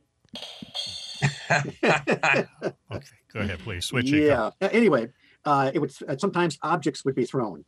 It could knock on the walls in any part of the house. Again, implying something more like a poltergeist. Again, it would have to be kind of an elaborate hoax for the whole thing to be a farce. Get a talking mongoose. Could have been. Yeah, there's a lot of moving parts. But what would the mongoose say? Would he speak it like in a British accent, like get me out of here? Or? It was a very high pitched voice. Well, it would speak other languages sometimes. It would go in other parts of the island and see what was going on. It would come back and tell them what they saw, what somebody was reading or whatever, or talking about, and it would be verified. So again, it's a crazy story. Could I just say something? But Fake Magazine interviewed Vori when she had been a young lady in 1970. Yes. And she said that, yes, it did really happen. She wasn't trying to do this for attention, or she wasn't a ventriloquist, and she was really angry about the whole thing because she was made fun of by the students. Wow. And this thing kind of disappeared by about 38 or 39. Yes. And it didn't have any long conversations with anybody, or when you read the book and some of the back and forth, it boggles the mind. Yes. Because we know that we have the Bell Witch situation where it sounds a little bit like the Bell Witch enactment, so that the Bell Witch thing was very, very violent and nasty. Okay. But it's a wild story. Yeah. Well. And it's good for if you want to be entertained, check out Jeff, the Talking Mongoose. It would have to be wild if it's about a talking mongoose. So, okay, top 10 really weird cryptids. Please, Ella, next one, please. Number 2, the Loveland Frogman. Oh. Loveland, Ohio Frogman, yes. Yes. 1972, the Miami River. There's the police officer is making his regular rounds, and he sees this. First, he thinks it's just an animal, a dead animal on the ground, and so he goes. It's like a dead dog, maybe has been hit by a car, or an injured animal, and he goes to take a look at it, and there's this kind of a 4-foot humanoid figure with a face like a frog and a wide mouth, jumps over the guardrail and jumps into the water. Now, you find out that if you go back in time, in 1955, in that same area, a businessman saw 3 figures in the same general area near the bridge. They were wrinkled, he said, no hair, wide mouths like a frog, and one held some kind of a wand that was giving off blue sparks, which sounds a lot like some of the other, like out of folklore, the little people holding wands, or even UFO pilots holding some kind of device. Right. So you have that corroboration now. It's the guy's name is Ray Shockley, I believe, was the police officer. 2 weeks later, well, he reports this. I mean, he was sorry later that he did. A cop. But he's 2 weeks later, his partner sees essentially the same thing. Yes. And he went through the same thing. He sees this thing laying there. He thinks, well, maybe it's an injured animal. And this thing gets up, and this one's 5 to 6 feet tall, matted hair, leathery skin. Yes. And it jumps into the water. Are they wearing clothes? Are they wearing What's clothes? that? Are they wearing No. clothes? Okay, No all right. clothes. So they're big frogs. Okay, go ahead. Not very stylish. Yeah. Okay. Now, you find out that in 1696, French missionaries encountered the local Native Americans, and they warned them about a demon that lived in that river. So whatever this is, the folklore goes way back. Right. And the postscript to this is James Renner, who writes about this It Came from Ohio, talks about how he tracked down Shockley. And Shockley, after a while, just said, "No, you know what? I must have seen an iguana. I was mistaken." And so people forgot about it for years. Okay. He went to talk to Shockley, and Shockley was very reluctant to talk to him. But as Renner was leaving, he said, "You know what? It wasn't an iguana. It wasn't a lizard. It was a frogman. It was big." Wow. And that's all he said. Huh. I think Just a quick footnote: if they were clothed frogmen, they would have been the Ninja Turtles frog turtle things. There you I go. think that was covered. That's why I didn't have the clothes. I just think it's ironic. Turtles, things of that nature. I think it's ironic that alligator shoes, obviously. I think it's ironic that French missionaries would be warning people about large frogs. Yes, considering they were warned about frogs. Yeah. Considering about the appetite and the menu. And the Coco selection. connected the dots there. Okay. All right. I didn't think those frogs would stand a chance with French missionaries. I mean, listen. I don't want to talk about our great allies, the French. Who would eat a frog? Who would eat a frog's leg? Ella, I've tried them. They're quite Ella, good. Did you just raise your hand? No. Oh, okay. No, I was laughing. Oh, good. No, Okay. But I would try it. I'd like to try it. A frog? I You had would eat a frog legs when I was a frog? kid. Oh man, Tastes like chicken. Everything I tastes like like frogs. But enough to eat them? Enough to eat one? I'd try it. Yeah. Oh. I mean, kissing a frog better doesn't than seem a bad enough. snails. Matt, did you ever dissect one in school? No, I was out that Yeah, I day. did. Yeah, I did. I did. Our school couldn't afford them, so they keep putting the frog Yeah, back just go out and- together. Had to go out and catch them. Huh? They dissected hot dogs instead. Sew it back together. Give it to the next class. Hot dogs. Anyway, listen. Okay. So we're at the end of the top 10 countdown of really weird cryptids. Please, Ella. Number 1, the Enfield Horror. The Enfield Horror is cool. Go ahead, please, Switchy. April 26, 1973. And Mr. and Mrs. McDaniel. Now they've been out, and their kids hear some kind of scratching at the door, and they don't bother to answer it. It kind of freaks them out. And then later on, the scratching is over by the air conditioner. So finally, Mr. and Mrs. McDaniel come home, and the kids tell them that something weird was going on. So the scratching comes again. Mr. McDaniel opens the door, and then there's this creature about 4.5 to 5 feet tall. It's gray. It's got pink flashlight eyes. It has 2 arms coming out of its front, not the sides. And it seems to have 3 legs. Okay. Mm-hmm. Now there's an unusual cryptid. 3 legs. And it's making a hissing noise. Mr. McDaniel slams the door, goes and gets a handgun. And he goes up, opens the door again. It's still there, and he shoots it point blank, and it takes off. They find out that a half hour before, Greg Garrett, who is the kid that lives behind them, he encountered the same thing. He's 10 years old, and he encountered the same creature. He said the only difference, now both of them just saw this quickly. His version was the only difference was it was covered in slime. Slime, of course. And it attacked him. It went after him, and it stepped on one of his shoes, and it had claws or whatever, and it ripped his shoes up. But it took off. So the police get called, and there's police all over the place. And a little bit later on, there's 5 hunters out. Again, they don't know what's going on. Yep. And it's near the local railroad tracks there. They see the same thing. And they just kind of disappears into the night. They found out that they actually found footprints. There were 3 footprints. 2 of the legs had like 6 pads on it. Yes. And the third leg, the distinguishing characteristic about it, it was much smaller. Oh, okay. So this thing shows up. It freaks people the hell out, and it's one of a kind. I mean, this is even stranger. At least the Dover Demon has a rough resemblance, and some of these other ones have rough resemblances to Greys or Bigfoots or other things that people claim to have encountered. The Enfield monster is definitely, if for no other reason, it's a horror because it's almost like it was patched together in Dr. Frankenstein's laboratory. And it was like ping-ponging around town, right? Isn't that how it got around? Like kind of ping-ponging around, pogoing around. I mean, pogoing like on a pogo stick. Yeah. A lot of these critters seem to have that ability. That it's weird to see something so strange and have people down there, separate, like the hunters. They don't know what's going on. They describe the same thing that the kids did, So, hey, listen, Switchy, let's give Switch a round of applause, please. Both fake and real. Thank you, Switchy. Okay, top 10 really weird cryptids. Thank you, Switch. A tale from the French, I guess. So why don't we do this on our night of lists? Why don't we take a commercial break now? And we'll be right back after this. You're listening to Mac Maloney's Military Exile Show here on the Distant Thunder Radio Network.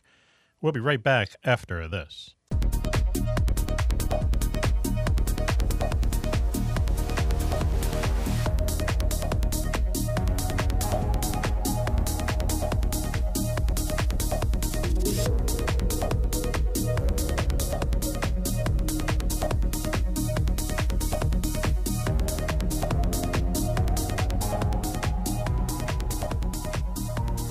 Welcome back, everyone, to Mac Maloney's Military Exile Show here on the Distant Thunder Radio Network. This is Macaroni. Wow, what a show. We have for you tonight. This is the show of lists, top 10 lists for the entire show. And now we're going to turn it over to, get ready, girls. Juan is here. I should say Coco's here, and also Switchblade Steve is here, and the beautiful Ella, the psychic, is here. Our favorite redhead west of the Mississippi. Ella. I'll just talk to you. She's on her bed. Look at, can you believe this? You have to be a TV show. It's an awesome look, isn't it? Right, yes. Okay. Who needs a backdrop when you're sitting on your bed? Look at those pillows. Sorry. Amazing. We're sorry, folks, that we're a radio show. But anyway, listen. So why don't we do this? We're going to do this. We're going to do, JJ felt left out that he didn't have his top 10. So we're going to go to it now very quickly. Top 10. Now, what is the top 10 reasons you love Downton Abbey? It's Downton Abbey, by the way. That's the one reason I hate it. I like Go ahead. the British drama series 10. Downton Abbey that was shown on PBS and ITV overseas. Forever and ever. Go ahead, number 10. 6 seasons, I believe. And in my hot little hands, by the way, I was during some of the breaks, I was thumbing through Behind the Scenes at Downton Abbey. Yes. Great book. The Chronicles of Downton Abbey. Yes. Wow. It's like he's on PBS. The World of Downton Abbey. Look at this. So one, how much money do I have to give you to make you stop talking about Downton Abbey? In the complete. This is like a PBS ad right now. Please. $100 and you get Abbey goes Hawaiian. You get a tote bag. Yeah. Anyway, here's quickly the 10 reasons why I like Downton Abbey. First off, Downton Abbey is a good historical based drama. I mean, the characters are fictional, but a lot of the backdrops of the story is based on real historical things, and it starts off the day after the Titanic sinking, and it ends up in the 1930s. How can you go wrong? Number 9, please. So good history. Go. Number 2, love stories. Or number 9, love stories. Love stories. Some fantastic relationships going on here. Matthew and Mary, and Anna and Mr. Bates, and even love stories of the downstairs. You have the upstairs aristocracy, the downstairs. Was Mr. Bates Master Bates? I was just going to say, his name isn't Master. Mr. John Bates. Great love stories. Come on. These love stories make you cry. We're crying now, believe me. Number 8. Number 8 of the top 10 reasons why I like Downton Abbey is the music. Great soundtrack. It's very relaxing. Soundtrack. Striking. Yes. Because everyone knows from the time of the music from the Titanic sinking to the 1930s was an absolute rip in the musical world. Right. That's true. And the backdrop of all that was not only the sinking of the Titanic, but we had the Spanish flu pandemic. Yes. We had all the good stuff. What else? Yes. World War One. Trench warfare. There, the Irish War of Independence. Yep. Irish Marconi's little invention. All kinds of stuff. Yeah, it's crazy. Okay. All kinds of stuff. All right. Interesting. Go ahead. Where are we? Number 6? Number 7? Let's say 6. Oh, number 7, right? 7. Yes. Fashions. Now, you know, Mac, that I love movies and stories about women's fashions. Wow. Or couture. Couture. Ellie, you're into couture? You're into women's fashion? Sure. Just looking at Ella's face as she listens to this, a horror is the These are only thing that guys. comes to it. The guy's talking like this. What the audience can't see is that she's taken the pillow and she's put it over herself and she's smacking the pillow. The costumes are fantastic. I was afraid she was taking pills, but they were just M&Ms. They just The M&Ms. authenticity of the costuming is meticulous. Okay, go ahead. It's great. The It's spit great. was supposed to go 1 minute. Go ahead, please. I'm going to come to Wan's defense here. It is true when you watch some of the documentaries afterwards. Yes. They went into incredible lengths of detail to get it right historically. Well, why not? From the costumes to the settings and the That's right. and even You some couldn't of have the said it better. and there are there are things out of history that would be way out of place if not done properly. Right. And in Wan, the way the advances, like the telephone comes in and all that stuff, and the way they deal with it, even a toaster was kind of flummoxing them for a while. The toaster was introduced downstairs with Mrs. Patmore was saying, what do I do with this? How does this work? Ella. And she's fascinated by the toaster. And then Lady Rose is fascinated by the gramophone and Ella. introduces it to Lord Grantham. Ella, What's the next one on the list? On behalf of the show. Number 6. Hold on. Ella, on behalf of the show, I apologize. Go ahead. Next one, please. One.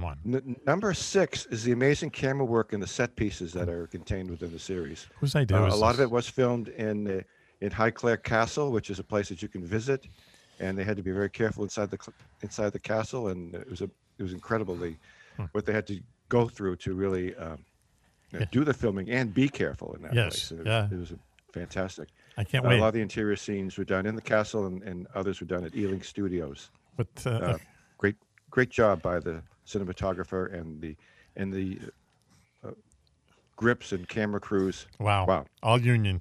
You had to love it. Top 10 reasons why Wan likes Maybe, I don't Downtown know. Abbey. Top 10 reasons why Wan likes Downtown Abbey. Go. Okay, where are we? Number 5? I haven't No, keeping track. please. I think you're at like 3 or 4. I think maybe it's 2. I'm not sure. Two.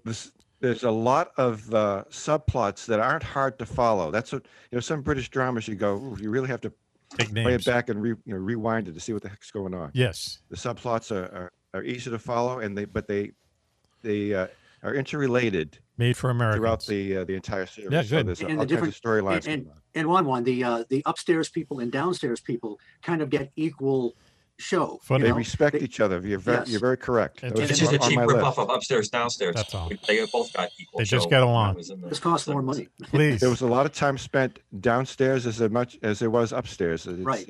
Which I believe is the same thing that happened in the storyline of Upstairs, Downstairs, the 1970s Wow. show. Okay. Yeah, But they but only it had was $20 for special effects. on that. Meow. Yeah, Okay. really. All right. Really.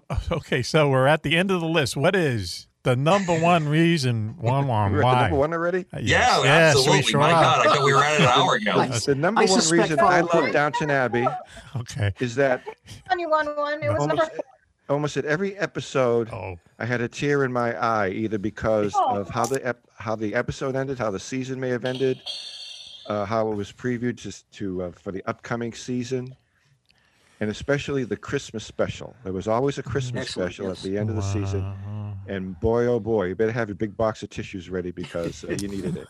Now, I've got one more. Go ahead, Forgive me, please. Okay. lady and gentlemen. Lay it on me. Go ahead. Julian Fellows, who wrote this masterpiece. Yes. He did, how many characters? About 30 characters. He's juggling through this whole thing. Wow. He was an actor on Monarch of the Glen for a while. I mean, that's the kind of thing he did. But he produces, he writes this incredible show. And also in an interview, he gives credit to the Americans because it was America, he said, that first introduced storytelling where you would have several different subplots going on at the same time. Yeah, Several right. threads going on. In the old storytelling days, you went from A to B, and you didn't have all Linear. those other side things. Linear. But so he gave credit to American literature for establishing Wan. that, and that's what he What was- used to the utmost to Wan. tell the story of Downton Abbey. Obviously, then he never read Dickens. Dickens.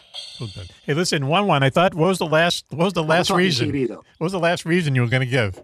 Switch's point was exactly dead on. That's pointed out in one of the books in the World of Downton Abbey. What was the With a wow? forward by Julian We got Fellows, 5 by the minutes. way. What's your favorite book, Wan?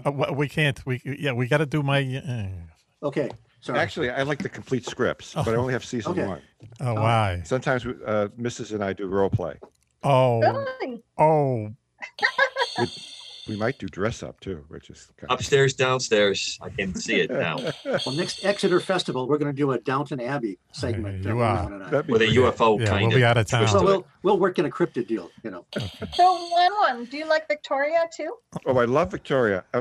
I think one of these days I'm going to do my top 10 British dramas. And Victoria's right up Victoria there. Excellent. So yeah, talk about historical accuracy. It's just That's amazing. right. Just All to kinds get of this in. inventions. Just to get it in. I feel like it's time that I need to remind everyone you're listening to Mac Maloney's Military X-Files. I just thought I'd throw that in Why there. don't we So, Thank Cobra, you is for the the paint dried over opportunity for there? me to share my opinions. talk about Downton Abbey. It's my throwing stuff favorite in? show. It was Why don't we wonderful. do Yes, the it was. top? Thank you, Ella. Why don't we do the top Hey. 10 NASA conspiracies, just so I can put it in the promo for the show? Because this is the show of a list tonight. Okay, so we've got the top 10 NASA conspiracies. Now, here's what's weird about NASA. They've done all these really fabulous things when you think about it. Okay, they've done some great engineering over the years. But because they're a government agency, they kind of like plod along. You know what I mean? They could have been much more streamlined. They could have had much more. I think they could have had more success if they weren't like political and stuff like that. But anyway, the conspiracy people really get on NASA all the time. Okay, they're for some reason Coco has an alien with him. He's Okay. hugging me. Oh, is he really? After all that Downington Abbey, I Wow. figured I could release my relationship here with the Really? alien. Yeah. Okay. All right. It looks like you're kind of hugging back, but that's We've another got show. kind of a tear in our eye now. Please. So, Ella, just to get it in, why don't we go the top 10 NASA conspiracies, please? Number 10. Hope I Number remember. 10. Did NASA fake the moon landings? Now, that's the biggest conspiracy out there, okay? And the reason that people jump on this is that they say that there's no stars in the background. When they're on the moon, when the astronauts are on the moon, you cannot see stars in the background. And they say the reason is that because the moon's surface is so reflective, it washes out the stars. And they proved that. They proved it because they, I think, landed, someone landed a lander on the moon and had a camera on it. And you can't, no matter what, when you're on the moon, you cannot see the stars around you, which is odd because there's no atmosphere. Coco, am I wrong here? Correct. Isn't that odd? But anyway. On both aspects, you're correct. Okay. Next, please. Ella, top 10 NASA Oh, but conspiracies. what about the Van Allen belts? Aren't you going to explain those away? I wear them all the time. I like them on the jeans. Next, please. I'm more of a Van Allen suspenders kind of man myself, but that's just me. I like Number Van 9. Halen. They're my favorite. Number band. 9, NASA conspiracies. Number 9. Is NASA lying about the face on Mars? Okay, the face on Mars back in the 70s, they finally put an orbiter around Mars, and they had a camera on it, and and it was primitive, kind of, but they took a picture of this mountain kind of out in the middle of nowhere, and just the way you look down, it looked like an ancient face. It almost looked Egyptian in a way, kind of Sphinx-like in a way, kind of looking up at you, and large, a substantial, formation, whatever it was. So people jumped right on it, and I think NASA made a mistake at the beginning because they didn't deny it, but they didn't really come out and say this is what basically they said it is. It's just shadows hitting the peaks at a certain time of the Martian day, and so on. But still, to this, and Mars now has been photographed many, many times over. But people still say that this huge face on Mars would be indication of an alien civilization that lived there, eons ago. But I don't know. People still insist that the face on Mars is true. Please, next conspiracy, please. Ella, top 10 NASA conspiracies. Number 8. The Space Shuttle Challenger blew up on January 28th, 1986. Did NASA cover up how the astronauts on board died? Ever hear this one, Coco? That there's a secret Absolutely. tape. And to some extent, they did. Yeah, there's a secret tape saying, they said that they died, the crew died when the Challenger blew up, but they have a tape of them in the last moments of their life, and they weren't killed instantly, and they lied to the families about that. It was not a painless or instantaneous death. Yep. So once again, NASA, a lot of politics involved, and not being straight with people. Next, NASA conspiracy, please. Ella. Number 7. On February 1st, 2003, the Space Shuttle Columbia blew up on re-entry. Did NASA cover up the real cause of the disaster? Okay, now this is a very strange one because on board that shuttle flight was the first Israeli shuttle astronaut, and he took part in the bombing of the Iraq nuclear reactor in the early 80s. Supposedly Saddam Hussein, still mad over that, created a death ray, shot it up into orbit on the last orbit of the Columbia around Earth, disabled it, and that's why it broke up and blew up on reentry. The official word was that on takeoff, a piece of foam hit the front of the shuttle, and they didn't notice it until it was coming in. For whatever reason, people don't want to believe, like a lot of things these days, they don't want to believe like the official, what they think the official proof was, but that's how conspiracies go. Face on Mars there. All right, switching. Please, Ella, next one. NASA conspiracies. Number 6, does NASA have a secret space program? I'd like, Coco, we can do this in like 10 seconds. No, they don't. I think Coco will disagree with me. Yes, they do. Okay. Next one, please. They We'll do? That's a whole show. That's a whole show. That was fast. Yep. Next, NASA conspiracies, please. Okay, number 5, what is known as Hubble Mystery Number 1?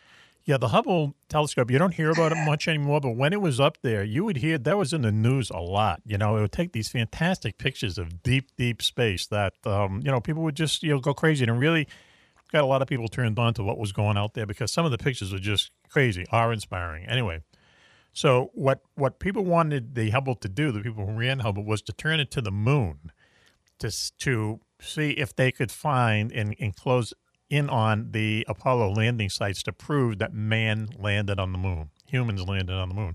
And NASA wouldn't do it, but they said, we can't do it because, once again, there's such a highly reflective nature of the moon that we can't, focus in on it. And then like 5 years later, they say, oh, we can. We turned the Hubble to the moon and we found the landing sites. And so, once again, the conspiracy people are saying, well, why wouldn't you just come out and say that? So that was weird. And now I know the next one, too, was Hubble Mystery Number 2. Now, this, to me, is very strange because, once again, the Hubble was in the news a lot way back when they launched it. It was kind of controversial. They had to fix it and so on. The day before they want to launch it, the casing of the mirror, you have to imagine that the Hubble spacecraft was a huge mirror that they got into space. And, when you have a huge mirror, you can see stuff very, very far away, collect the light, and you basically have a picture from back in time. So, and this thing cost millions. And they had to design this mirror to be absolutely no kind of imperfections or anything.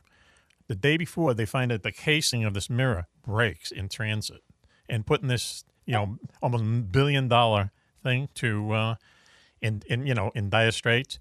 That night, the Defense Department comes up with a casing for the mirror, gives it to NASA, and they are able to launch the Hubble. And people say, what's the Defense Department doing with the casing of this, what is supposed to be this one-of-a-kind satellite? And they concluded that the Hubble is basically just a spy satellite that they turn the cameras outward. How's that? Cece, I'm looking to you for approval, but the alien is giving me the dead eye. There's obviously a shared technology that was there. 10 seconds. I also think that when you talk about Hubble, the repair job that was done to amazing. Correct some problems that were done to the mirror and done in space, right. Get it to even get greater pictures. It's a pretty interesting program. Yep. But everyone thinks that NASA doesn't involve itself in anything of nothing but the purest pursuit of science, and that's not true. It's a government agency, and it has ties with a number of other agencies that use the same technology for different missions. Okay. Next, please, NASA conspiracy. Please, Ella. Number 3, does NASA allow astronauts to have sex in space, and if so, what positions? It's the floating position, right? We don't have that on Earth. I think. And the answer is? Well, I don't know. If you have a hot tub, you could probably pull something up like that. Was? But I think the re-entry position is pretty interesting. The what entry position? The what entry position? The re-entry.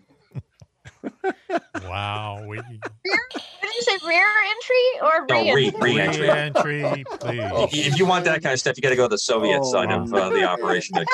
Those Soyuz kids, that's how they roll. Oh, no, that's not inappropriate. Wow.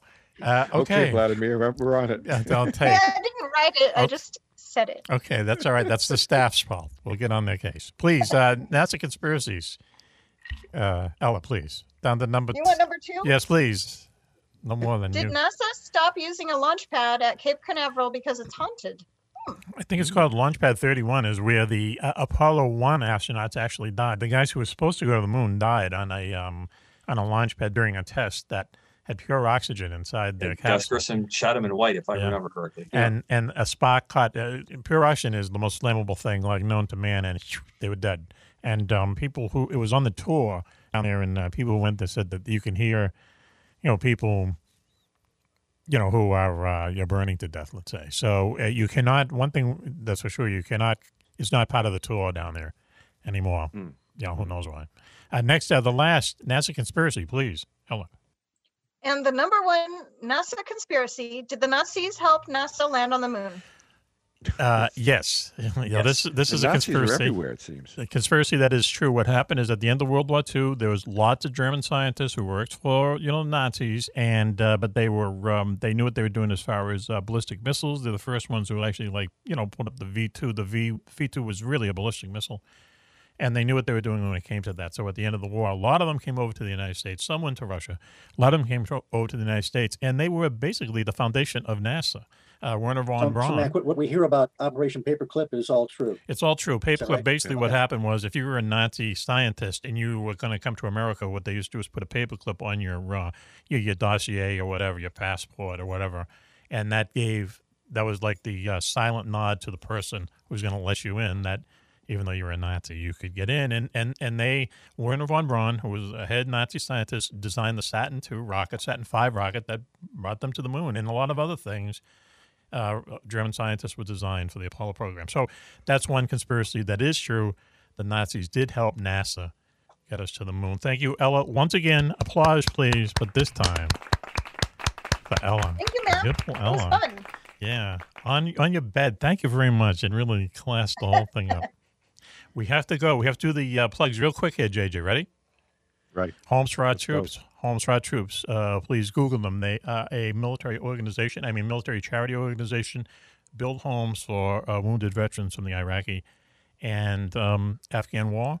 And they adapt them to whatever wounds they brought home with them, and then they give them the keys to the house. No mortgage, nothing. They deserve it. Homes for Our Troops. Google them, please. Also, the People's Mosquito Project, a good friend, Ross Schaub, and his Mad Englishman friends are putting back together a airplane from World War II, the Mosquito Fighter, made of plywood because they're running out of steel, put 2 Rolls-Royce engines on it, one of the fastest airplanes at one time, the fastest airplane in World War II. They're putting it back together. JJ has volunteered to take the first flight as a civilian. I volunteer without no parachute, and I'm glad I quit smoking. There you go. We don't know really connect. Oh, that's right, because it's a wooden airplane. One comes at the end of the show. Little material. Thank you very much. And I think that's it, really. We're a podcast. We're everywhere. Just Google us. You'll find us. And, Google us. You'll have 17 hits on where we're everywhere. featured on the podcast of your choice. Basically, anywhere that podcasts are available, we're there in some way, shape, or form. Thank you for everyone listening to us. Especially Podbean. Downloading us, and Ella is showing us their magic button. And thank get a you. button, too. Ella, thank you for joining us and really beautifying the show. And we love your bed. Well, and adding some class to the show. Look at it. Yeah. And wouldn't you say that this was one hell of a fun show tonight? It was. Yeah, okay. Yeah. Awesome. Okay. Yes, thank you, Switchy. We're going to do more of these. Thanks to you, Something Switchy. for everybody. It's the Beatles with Yoko. Notice that? We got to go. Thank you, Ella, for joining us. Thank you, Switch. Thank you very much, Switchy. Thank you, Coco. Thank you, Coco. My pleasure. For steering us in the right direction. My pleasure. You have a Jolly Roger on your head. Ella, once again, thank you. Saluting with both hands. With both hands? Can we see that again? Oh, We're the Beatles, then Ella must be a ladybug. Well, no. Thank you, and thank you, I mean Juan, that in a good way. for joining. Thank you, Juan, You're for helping me steer the ship. We really appreciate it. And we're also on Seacoast Oldies. Download their mobile app for podcasts and look for us. And we're on the local radio for everyone up here in the Northeast part of Massachusetts and southern part of New Hampshire. So And listen to Seacoast Oldies. If you love oldies, it's a great station. Oh, I love listening to them. It's just for some reason I'm in their market. So anyway, thank you to everyone in the gang, and thank you for everyone listening to us. And this is Mac for the entire posse saying to you, hear us next time. Be safe, be happy, and... Bye-bye.